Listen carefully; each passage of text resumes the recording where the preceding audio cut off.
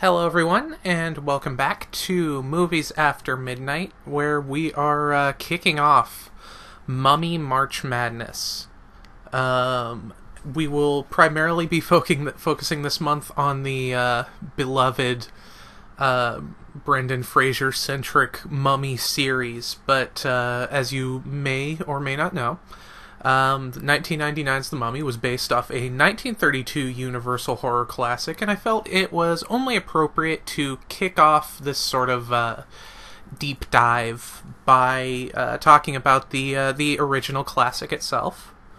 And so we're gonna be looking at that today. And right out the gate, I do want to. Normally, I kind of walk through things piece by piece, but I do. So when you talk about old movies, you are talking about movies that exist in societies and value systems that are like. I mean, I'd like to say that we don't have anymore. That's debatable, but that are clearly much more. You'll find things that you object to that maybe people didn't object to as much back then, and it can get dicey. And I wanted to point out a couple of things just beforehand so that we're not.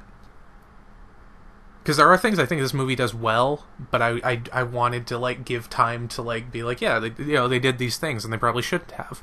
Let me see, because there were a couple. So first of all, it's The Mummy is a film about archaeologists and everything, and there's already a whole, kind of dialogue about that. A whole like, not dialogue, but like, the ethicality of like. People, usually white people, going to other cultures and like taking their stuff and breaking into their historical monuments and all that. That's a whole, like, already that's being used thematically, and so like that. In terms of an adventure film, it's, as far as this film goes, that's not like a horrible overtone. Like there is even some discussion about it, like.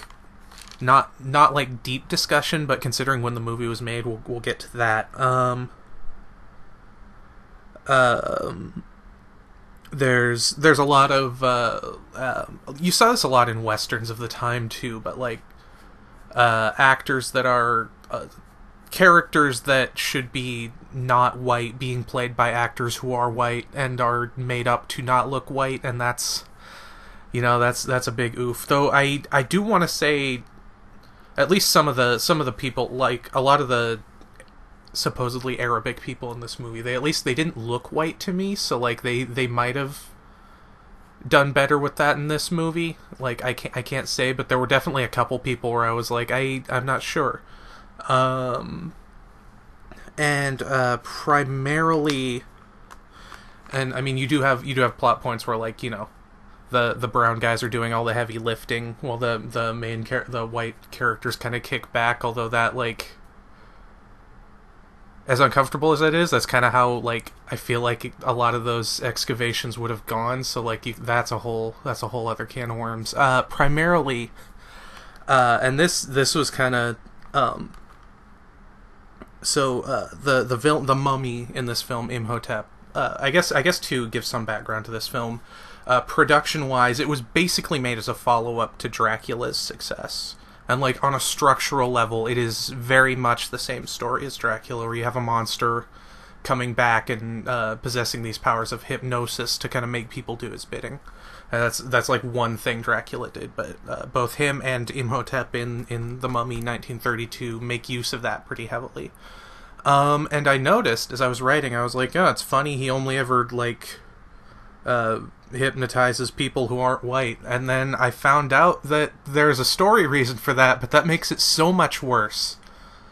So there's this like house servant guy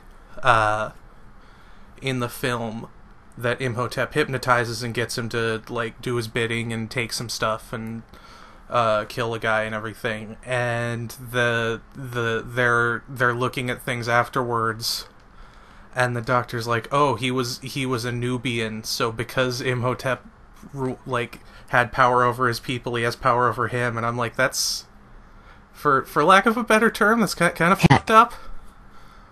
And like I just wanted to like point these things out because I feel like to not point them out would be kind of disingenuous. Um, and like again, there are like I'm gonna get into there are reasons you would want to watch this movie, but like it's one of those things. We talked about that a little on when I was on Aaron's podcast, and we did. I can never remember the Bond movie names, but it was the one where they kind of like took a lot of blaxploitation cues, starring Yaphet Kotto, R.I.P. Yaphet, and like that movie was it got into problematic territory, and we kind of discussed that how like even when there are parts you like about a film. And then even one singular thing, like that kind of like in terms of like race depiction stuff that rears its head, it kind of it can kind of ruin the whole little bit of leaven leavens the whole lump, as they say. I don't know if that analogy applies here, but yeah. Again, I just wanted to mention that before I got into all these other things because it stood out, and like I wouldn't want to like tell people to watch this movie and then have them see that themselves and be like, oh wow, I am really like uncomfortable or put off by that. I mean, which like you probably would be, but you know what I'm saying. Like I just yeah. So now that we've discussed that, going back, this film.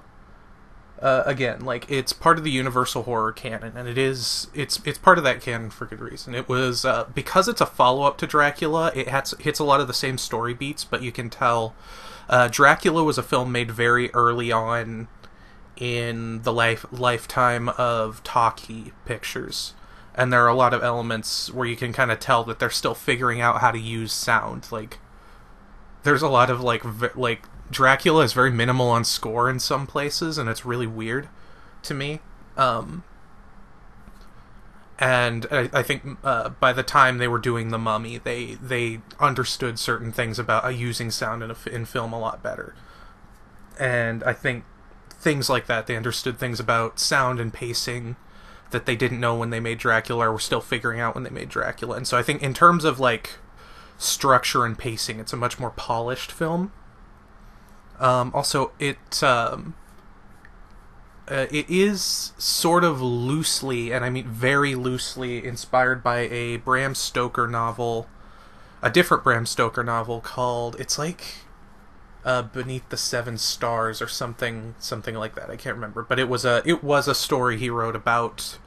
There's a mummy and there's resurrection and reincarnation, and it hits a lot of the same themes, even though the stories are very different. And so I don't know this, but it feels very inspired by that story, and it would make sense that if they were looking to follow up Dracula, that they would look at another Stoker novel. So we begin in, I think, 1922, give or take, and we are introduced to some characters who have are digging up ruins and going through artifacts. There's this younger guy, Edward Van Sloan, actually, another link to Dracula. Edward Van Sloan played Abraham Van Helsing in Dracula, and his character Dr. Muller, I think they say Miller, in this film is basically Dr. Van Helsing. Like, he's the same character, he has the same moments, he has the same like understanding of the kind of arcane side of things. So he's one of these. Actually, I think he comes in later. But there are these three archaeologists. They have found this sarcophagus with a very well preserved mummy inside, and this chest. And this younger researcher's really intent on opening this chest. And there's kind of this discussion of like, he's like, this could be really, this could be huge. This is exciting. And the older guys are like, yeah, we've been doing this for years, we're just here to learn, chill.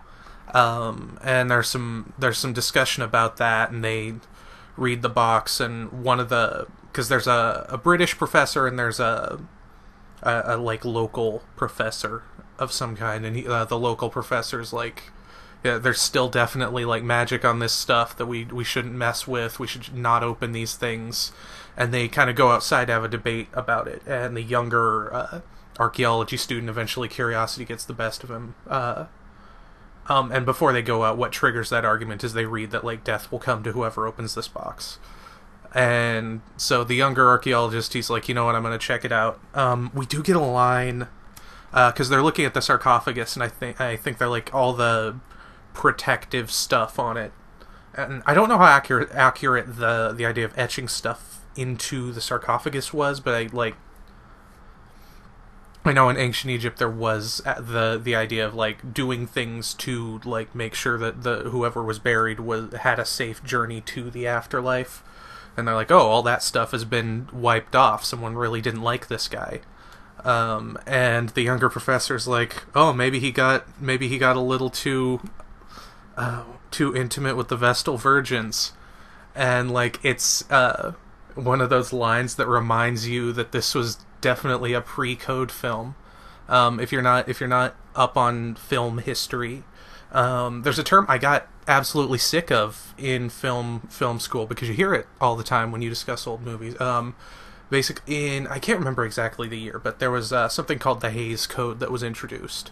That was like it basically set down this series of laws that basically like if you wanted to be, you know, endorsed and supported and everything, your film had to adhere to these things and not do these things. And it was a very like exacting list of like, you know, you can't not only can you not show sex, you also can't do anything that would hint at them having sex, which is where we get that like gag trope of like married couples sleeping in separate beds, or no, you can't hint at this. No homosexuality. If you depict gangsters, they need to like die or somehow like suffer so that they're not depicted in too positive a light, and all this stuff. And that really that didn't start to give way until the late 50s, or I think sometime in the 60s actually. But it's been too long, the dates are fuzzy in my head. But so when a lot of people think of the kind of like older films, they expect that kind of code era behavior, and these Universal films, a lot of the older ones like this predate the code by just a little bit, and lines like that kind of remind you that they predate the code, so that's always fun. But basically he opens the chest and he finds some stuff. As he sits down and looks at it, he finds a scroll, and he the scroll has this like spell of resurrection, and did he open? No, you know what? I think they all opened the chest, and he read the.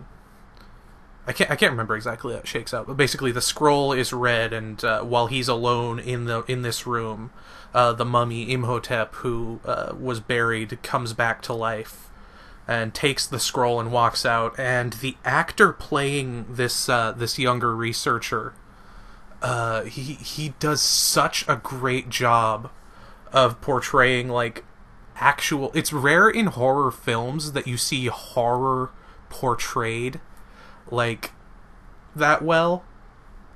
Like as someone who's been getting into a lot of horror films, like rarely do I feel like a scream scene like really sells me on what's going on.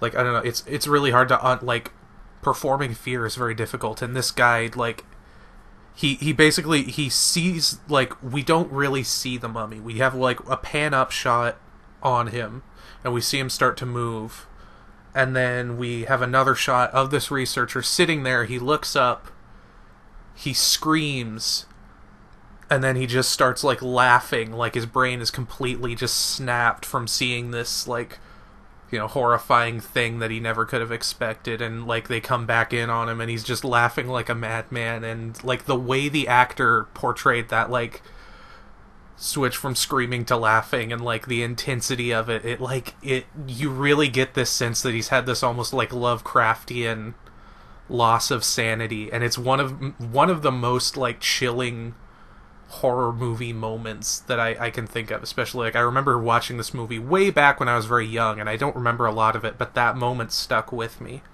And it's just a really good, like, horror moment. And so then we actually cut ahead by 10 years, and the British researcher has basically, we see his son is now excavating in Egypt, and he has a talk about, like, yeah, ever since that guy went mad 10 years ago, my father just stopped coming out on expeditions. It's weird. And they're looking around, and they haven't him and his partner haven't really found anything, and they're approached by this man who is also played by also played by Boris Karloff, who's credited as playing the Mummy. So you kind of get basically it's, I don't remember when they break this down, but it's pretty obvious from the get-go. Basically, the Mummy has resurrected himself and set himself up as with a modern day pseudonym and everything. And he's going by the name Ardeth Bey, which, if you've watched the 1999 movie, will be familiar to you. And so that was actually one of Stephen Sommers' things about the film, when he was talking about how he wanted to make the Mummy seem really monsterish in the 99 film. He was like, because yeah, for most of the 32 film, it was just Boris Karloff with wrinkles. And actually, this is probably one of the few Universal films where I think Karloff was really able to showcase his acting ability. Because especially, like, being the guy who was known for bringing Frankenstein to life, a lot of times he would end up beneath a lot of makeup, or portraying these kind of, like, simple-minded characters. And this is a film where he really gets to... He had at times Imhotep has shades of Darth Vader in this film, with the, like, again, he has an aura of being kind of very Dracula-esque. In kind of the, he's not a mindless villain. He's an intelligent villain, and he's someone who wields his power very directly. And in terms of performance, this is a really good role for Karloff, I think. Because he's able to kind of flex that side more, when I think he, like I said, a lot of his characters were, the monsters that he portrayed anyway, were portrayed, were a little less, had a little less going on. But also, another side note, talking about, so pretty much all of these movies play it kind of fast and loose with Egyptian mythology. For various reasons, some problematic, some just the state of what people probably knew at the time was different. And one of those things is that Imhotep was also a real life person, and he was actually pretty cool. Like he was like this really renowned architect, and I want to say he like originated something. Like he built some of the first, like, some of the, like, really important, like, structures that still stand today. He was, like, involved in their creation, and, like, he was this really cool, really great, like, guy in Egyptian history, and they just named the Mummy after him. So now his name is, like, remembered probably more for that than all his great architectural contributions. So take from that what you will. But getting back to the film, basically Imhotep shows up, and he's like, or Ardeth Bey shows up, and he says, "Oh, I live around here, and I happen to find this artifact near this tomb." And they're like, "Oh, geez, how'd you find that? Why are you giving it to us?" And he mentions that he's not. He's like, locals aren't allowed to dig things up, only foreigners. And so basically, like, for both legal and I think implicitly mystical reasons, he is not allowed to dig up this tomb that he wants into, and so he sort of uses them to get around that. And they find the body of this dead priestess, and of course all these treasures. It's very very King Tut's tomb, and it's this big deal, and they take her back to. Or no, they don't take her back to England. They there's actually an exchange. That's what I was talking about, where the kid's father actually comes out to look at all this stuff, and the kid is like, "Oh, it sucks that they won't let us take all this stuff with us back to Britain," and his father's like, we're here for science, not for treasure," like, and kind of like is basically says like we don't need to take their stuff. And again, in context of the like ethical discussions about like the way archaeologists work in a lot of these movies, that was an interesting line to hear in 32. Like, they didn't really emphasize that, but even kind of like give, like, maybe I'm giving him too much credit, but it was interesting to me.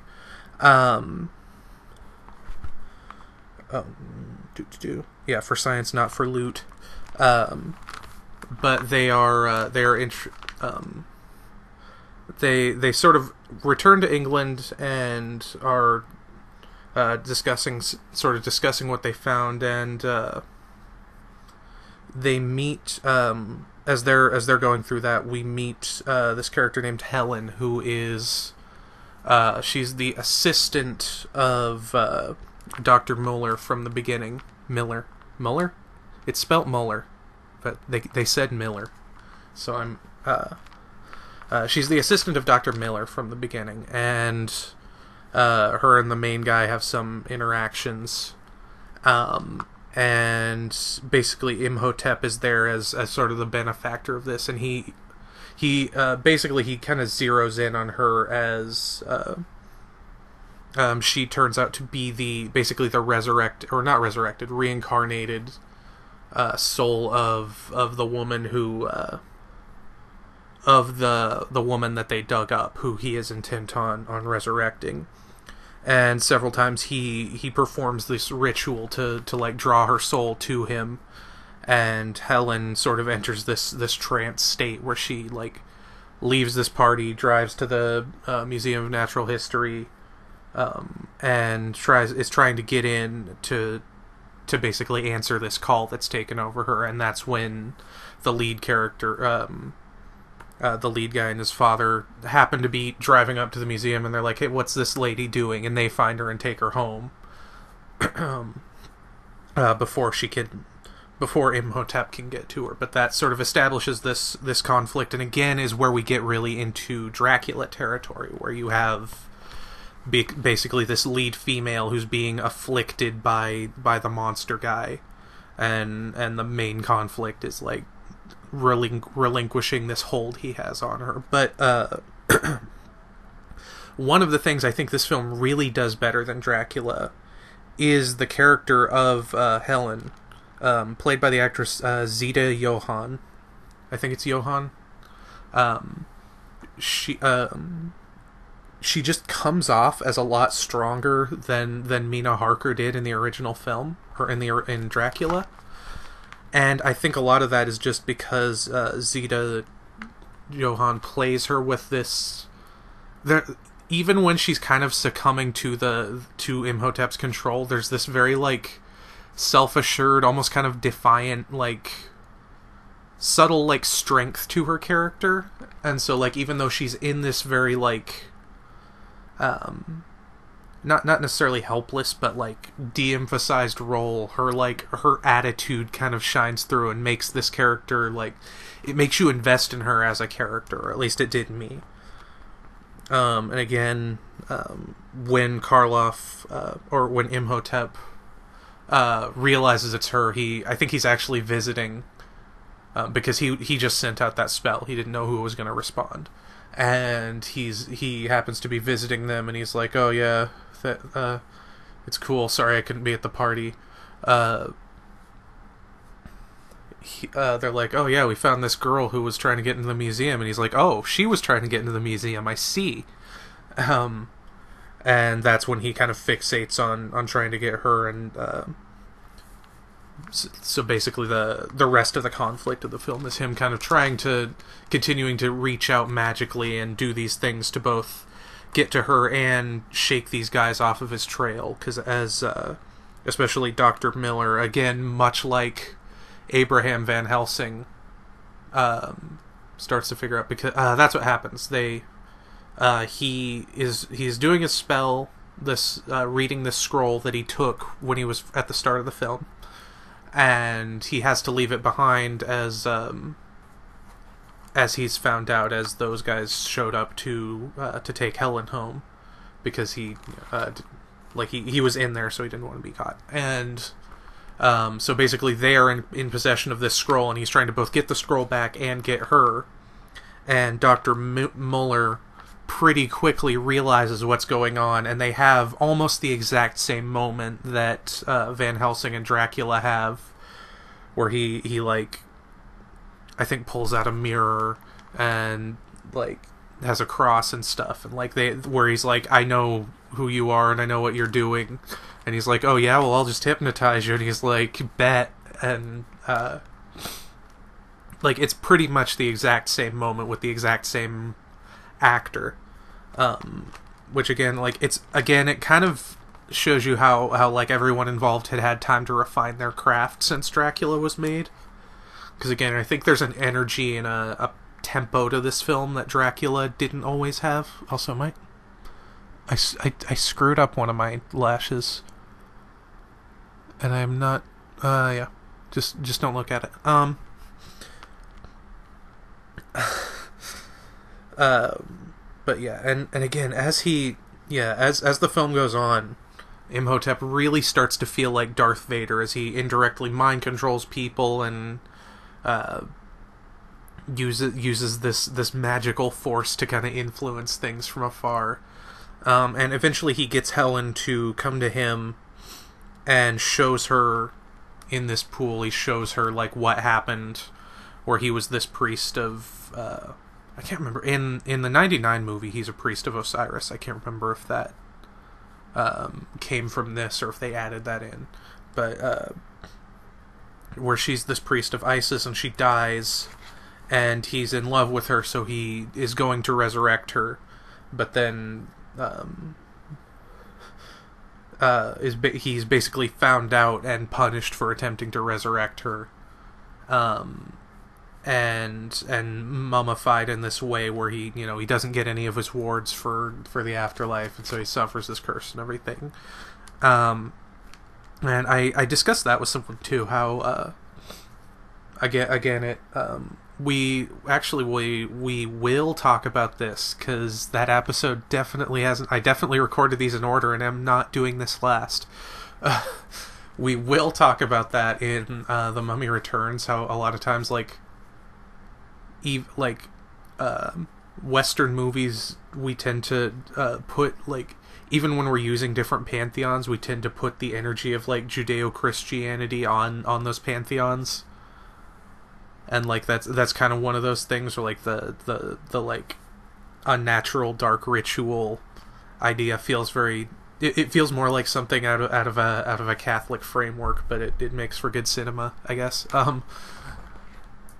Where even was I? Okay, so so Imhotep basically shows her past in this hypnotic state, and we as the audience get this story, and he slowly starts kind of awakening her memories of her past life within her, because he's like, yeah, I loved you for 1,000 years, and I want to like resurrect you so we can be together and everything. And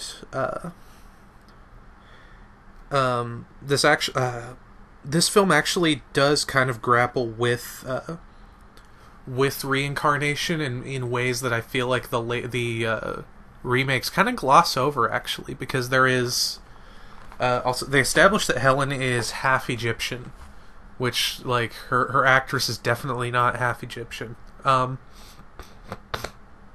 I can't remember. I think Zita Johann was from Austrian-American actress, yeah, so not half Egyptian. And also, I'm sorry, I'm going through my notes, so if my thought process is a little non-linear, it's because my notes were very non-linear. There are some shots in this film during the flashbacks where they're like, they buried him, or they built this tomb, and then they killed the people who built the tomb so that nobody would know where it was. And it shows these guards throwing spears into dudes, and they show the impalement. And again, it really emphasizes that this was a pre-Hays Code film, because they're like showing this gruesome impalement, which is it's a really good effect, all things considered, for the time. And what's funny is they actually Universal made several sequels throughout the 30s and 40s to this film, or follow-ups, I should say. They weren't really sequels.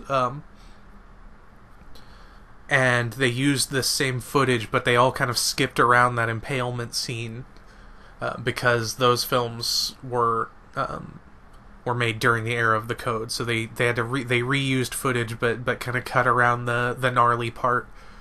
I want to say that, I think a few of them kept it, and it was really like, dang, I didn't think it would make that in there. But we'll get to that. So we're talking about how Helen is, she starts to kind of grapple by the end of the film. He's taking her to his kind of magic ritual room, and he takes her down and brings back her memories, and they very much distinguish between Helen and the priestess Ankh. In the 99 film they say Ankh Sunamun, but in the 32 movie they do say it differently, and I can't remember how, but it was different, and that confuses my head, so I'll just call her Ankh. But they distinguish between those two characters. Like, she very clearly, like, when the memories of one are activated, she is a different person than when she has the memories of the other. And, like, they don't deal with it a lot, but they deal with it. And I feel like, especially when we'll talk about The Mummy Returns, they don't really deal with the implications of reincarnation as much as, like, there's so much there as a writer, I feel like, to work with, and films never really delve into that like they should. And that actually brings me to the climax of the film. Again, people who are really into Egyptian mythology will probably have issues with just kind of the way it all shakes out. But basically what happens is he takes her and he's like, I'm going to perform this ritual where he sets fire to the mummified body, and he's like, we'll resurrect your old soul in this new body, and then we'll be together and everything. And he's performing this ritual where he's going to kill her, like, basically kill her so he can resurrect her and, like, seal the deal, basically. And she's going along with it, but then as more of her memories start to come back, she's like, wait, no, I'm a priestess. I'm not supposed to take part in these like dark rituals, basically, which again, like, not really a thing historically, but whatever. And so she prays to Isis, and she's like what is she? She's like, return the knowledge of, like, the spells you taught me, so I can stop this, basically. And as the male leads, Dr. Miller and generic Universal hero movie guy, I can't remember his name, as they show up, Imhotep basically has them, like, taken care of. Like, he uses his magic dark Jedi powers to hold them at bay, and he pretty much has them on the ropes, and it's her praying to Isis that causes this Isis statue to, like, raise up and, like, basically smite Imhotep and send him back to the grave. So that was really interesting to me, that at the end of the day, the two kind of stock male heroes are basically, like, kind of useless in the grand scheme of things. They don't accomplish a whole heck of a lot. Like Imhotep basically has them beaten at every turn, now that I think about it. And at the end of the day, it's not even the modern woman, it's the woman from the past. And a female deity from outside the Judeo-Christian pantheon, which again, like, is really, like, that's if this film were made a couple years later, I don't know if that's something we would have seen. But it is like, at the end of the day, it's this woman from the past, not even her modern soul, basically, that is the one that kind of puts a stop to all this. And like, after that, she kind of returns to herself. But it's very interesting and kind of neat, like, that at the end of the day, the power was really with this,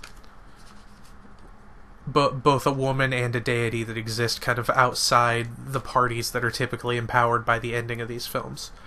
And so that, like, that was the one thing that kind of, because like I was talking about, when there's really uncomfortable depictions, like, of minority people, like, it can kind of ruin an entire movie for you. And like that, the way they dealt with that in the ending is like the one thing that I kind of might have saved this movie for me. I don't know if it does, but like, it's just it's something I didn't expect to see. And yeah, as far as like, again, because structurally it's basically like a slightly more polished version of Dracula with mummies in it. So like, whether you want to watch this movie, I think, is very much dependent on what you're looking for. But it like, let it never be said that it's not well done, because it is very well made. And after this, Universal made several more films. I wanted to talk about them, but there's like 5 of them, and I just didn't have the time. What is it? It's like The Mummy's Ghost, The Mummy's Curse, The Mummy's Tomb, something else, and Abbott and Costello Meet the Mummy. I think it's a Universal movie, so technically it's in there. But what's interesting is all of those films deal with a mummy named Karis, who has no real connection to Imhotep, other than I think they both kind of have that backstory of like, they did something bad, they were punished. But with Karis, he's brought back by someone else and sort of used to enact vengeance. Those movies, they kind of originate a lot of slasher tropes, where you have one monster kind of making his way through this list of helpless people. And there are some things in the Stephen Sommers films that I think those films take as much from the Karis movies as they do from the original Imhotep movie. But Karis doesn't get talked about that much, so like, I wanted to point that out. And then of course you have the 1959 Hammer film, because Hammer was kind of doing all the Universal monsters, where you have Christopher Lee playing the Mummy and Peter Cushing playing I'm not sure if he plays Dr. Muller or if he just kind of fills the same role, but Peter Cushing being an absolute lad. And I haven't seen those films, but they look pretty solid. Like, they're Hammer films, so you kind of know what you're signing up for. They're Hammer films made before, like, I don't know. There was a period where Hammer films got kind of jank, but like those Dracula movies set in the after the Dracula movies moved into the modern era, they got kind of rough. We'll talk about that later. But that's getting sidetracked. So basically, this 1932 film has never had a real sequel. But basically, every Mummy film that is attempted to retell its story kind of starts anew, and so that's really interesting. Also, that it's had this lasting influence despite I feel like, of the Universal monsters, like especially before like the film in like 99 and stuff. I feel like the Mummy was kind of not the first Universal monster people thought of. You have Frankenstein, you have Dracula, the Wolfman, even Creature from the Black Lagoon, probably, and like thinking of things like was there a mummy in the Monster Squad? I don't know. But like, it certainly wasn't there like a film, but like, it still had this really lasting impact, and I think it was done really well, especially, again, Boris Karloff and Zita Johann both like delivering really solid performances. and so it's yeah. Yeah, uncomfortable stuff aside, it is really well done, and it makes sense that it had this kind of impact that sort of continued to this day. And like, I feel like it sort of, you don't see mummy movies that often now that I think about it. Like, aside from the ones I mentioned, there's always kind of a boom. Like when in '99 there was, of course, The Mummy, that we will talk about. There was Russell Mulcahy's Tale of the Mummy. There was an actual attempt at, it was called like Bram Stoker's The Mummy, and it was an actual adaptation of that, beneath the, whatever that's called. Let me check what that book is called. Okay, The Jewel of the Seven Stars. And I think there were a couple movies based on that. But like in the interim, it seems like it's pretty much just sequels to the Universal Mummy, and that's about it. But there's always that one series that kind of like enthralls a new generation with like ancient Egypt and ancient Egyptian literature. Because I feel like for me, like for at least my generation anyway, you were either, you either had a dinosaur phase or you had an ancient Egypt phase, and I was an ancient Egypt phase kid. And I think for all its problems, this film was really the start of that kind of legacy in popular culture, where there was always at least something that existed, and maybe it didn't depict things properly, but it depicted enough to get a lot of people like myself really interested in learning more. And so I guess that's a legacy feels like an odd term to use, but I guess that's something this film left behind also. But yeah, that was The Mummy from 1932. And yeah, I just wanted to discuss it as it kind of laid the groundwork for the trilogy that we will be discussing in the weeks to come. I'll have Nick with me for all of those, so you won't just hear me like rambling and getting really sidetracked. Yeah, I hope you guys will join me again. I hope to be in the near future also uploading our old Gentlemen Prefer Cinephiles era episodes as sort of archival stuff. So if you're new to the podcast, we actually have been around for a little while, just not as our own podcast. But yeah, if you're new to the Movies After Midnight family, you can look forward to those to kind of catch up on what we've done in the past. And yeah, we will continue Mummy March Madness for the next few weeks, and I hope to see you guys then. So I will talk to you next time.